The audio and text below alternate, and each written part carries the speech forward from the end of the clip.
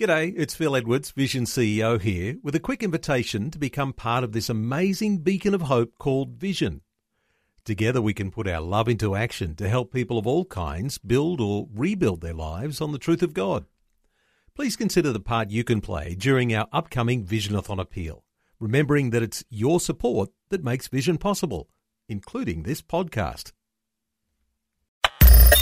Audio on demand from Vision Christian Media. Welcome to On the Rock, God's unchanging word for changing times, with Dr. Camille Majdali, Director of Teach All Nations, Melbourne, Australia.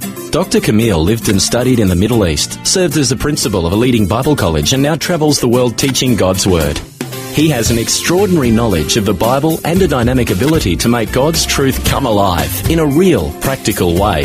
This episode of On the Rock will give you keys to survive and succeed in the days ahead by hearing and doing the words of Jesus.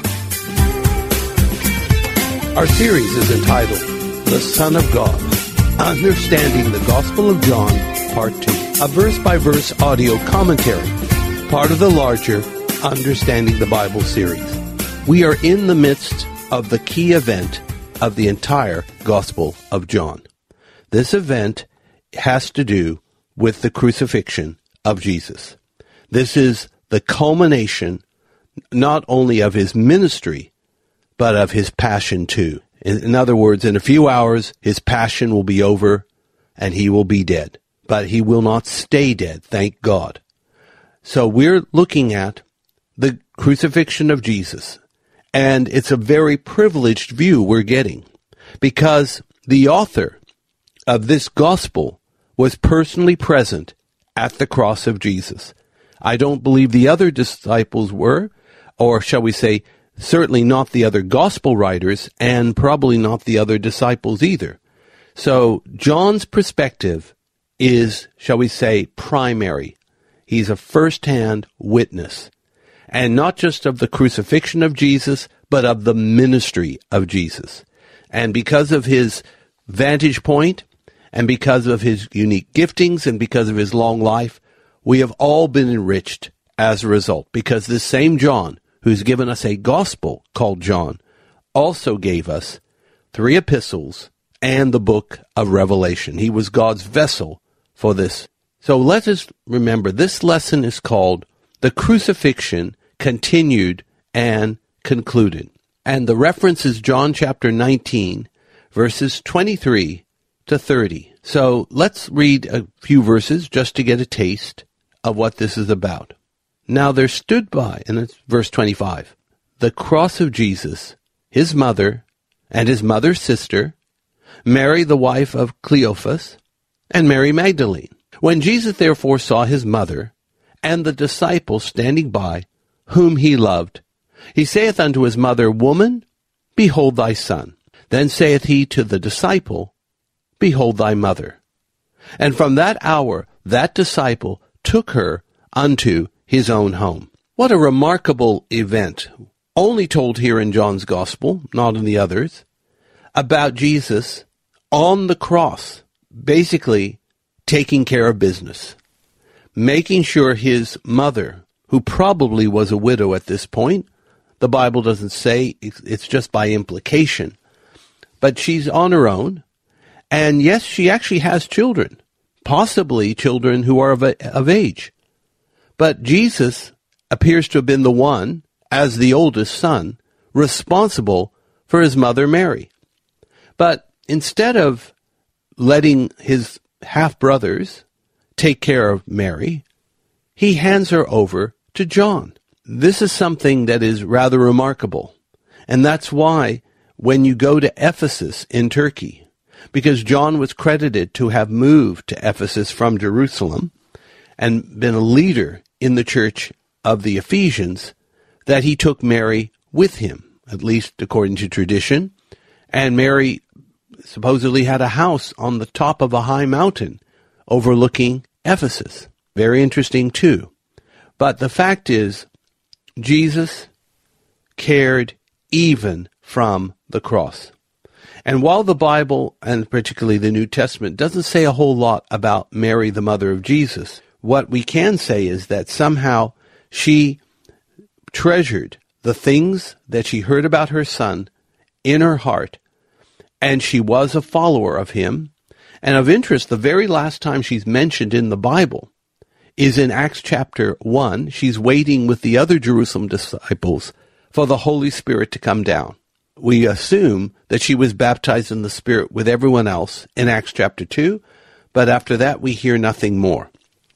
What we should be hearing about is not so much what the mother has done, but really what the Son has done for us all. Let's read now the entire portion of John chapter 19, verses 23 to 30.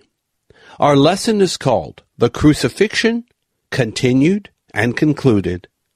And that reference, once more, is John chapter 19, verses 23 to 30.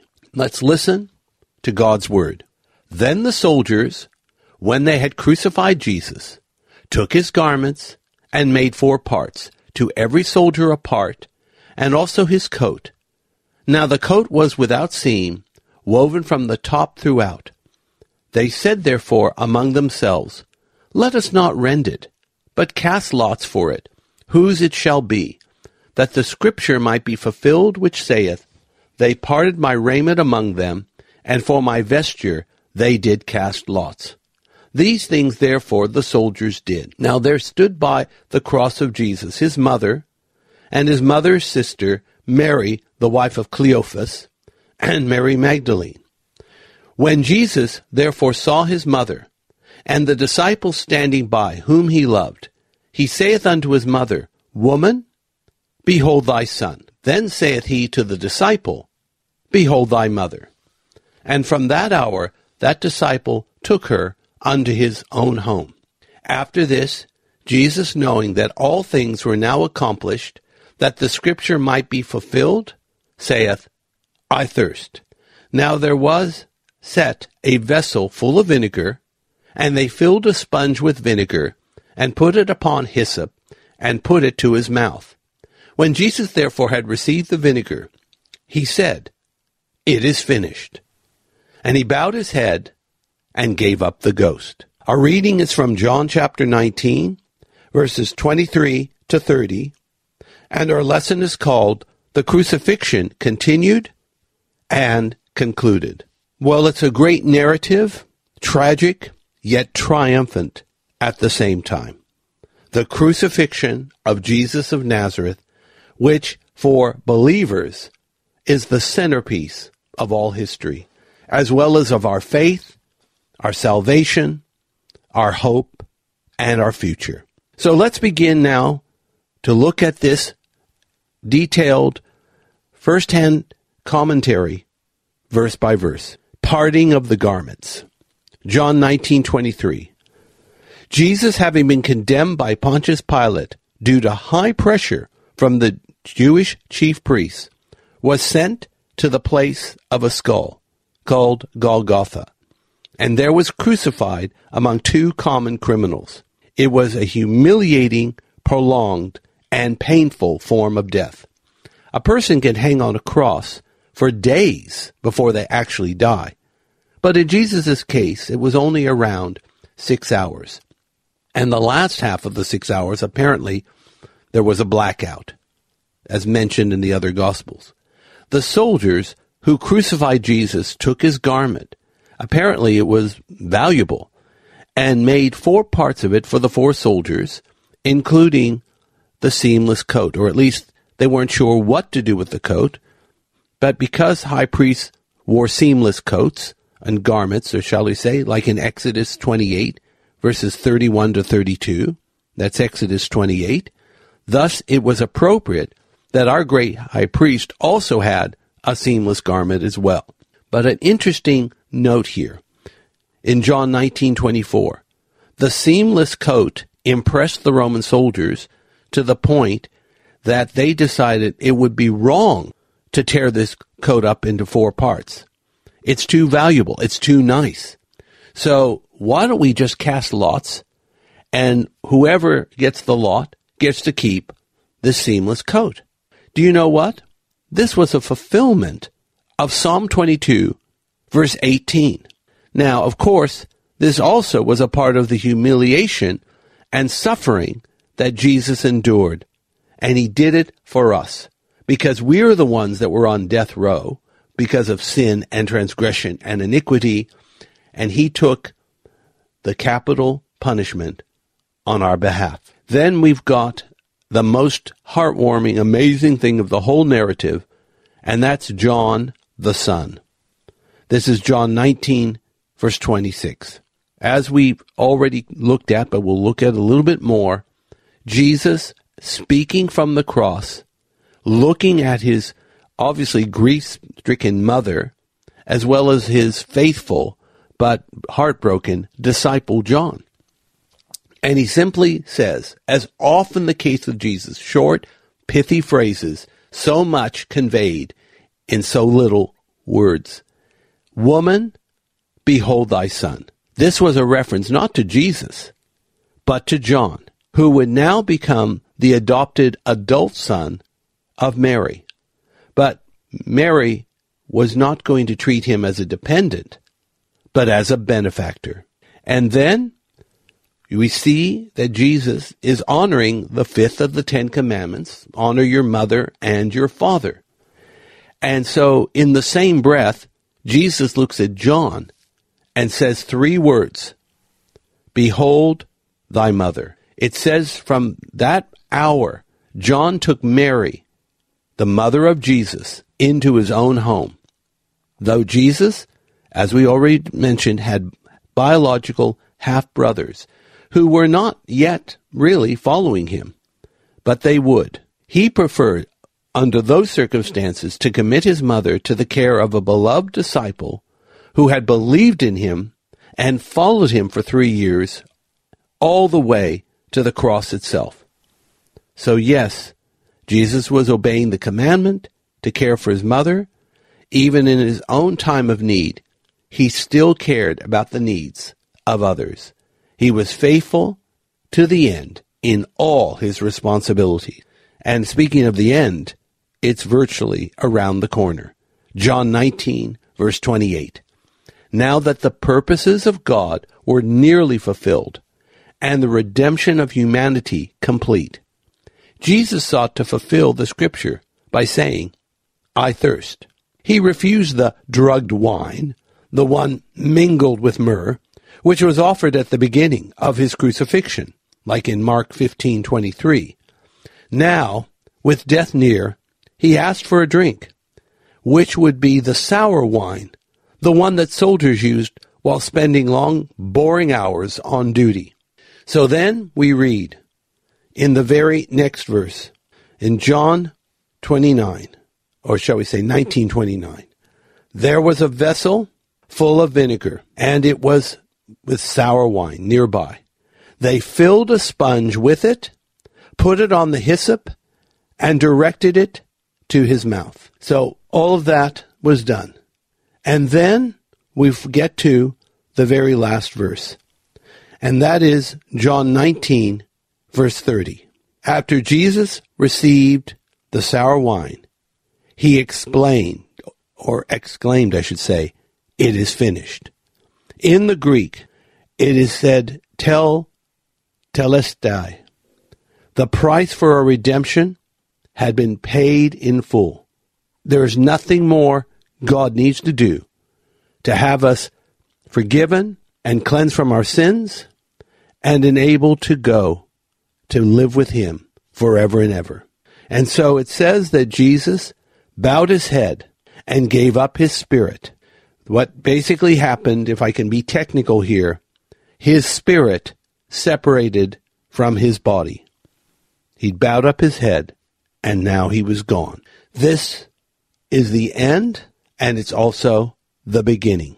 Because the next thing that would happen would be that Jesus would be buried. Let me jump ahead to that whole issue of the burial of Jesus. You see, first of all, the gospel itself is about three components.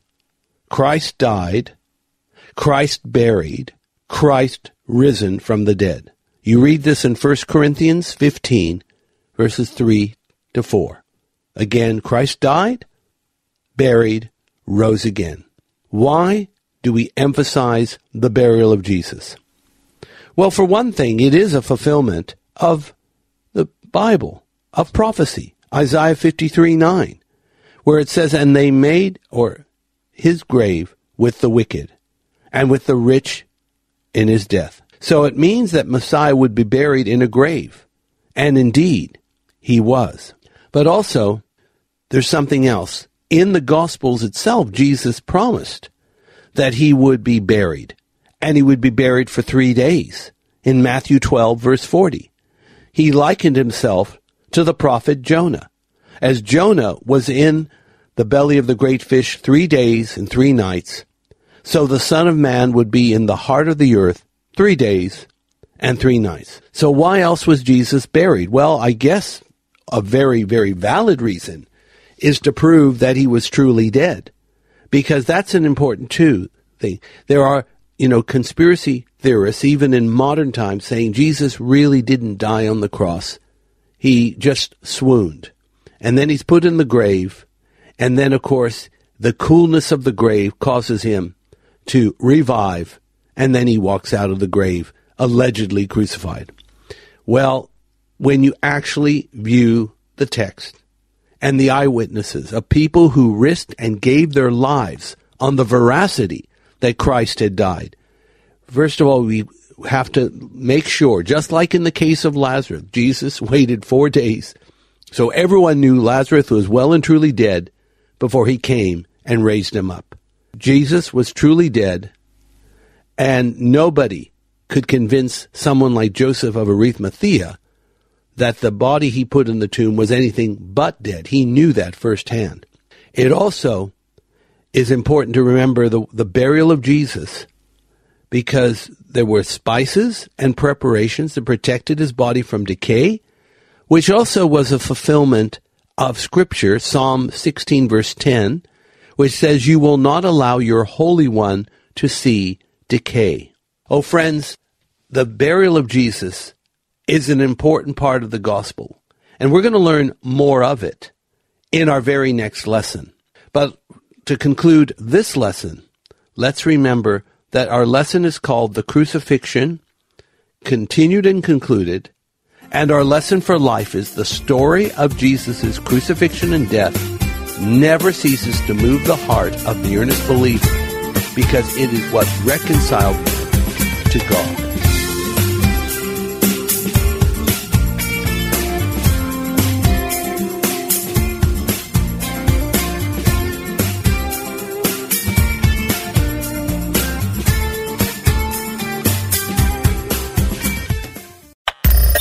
Thanks for taking time to listen to this audio on demand from Vision Christian Media. To find out more about us, go to vision.org.au.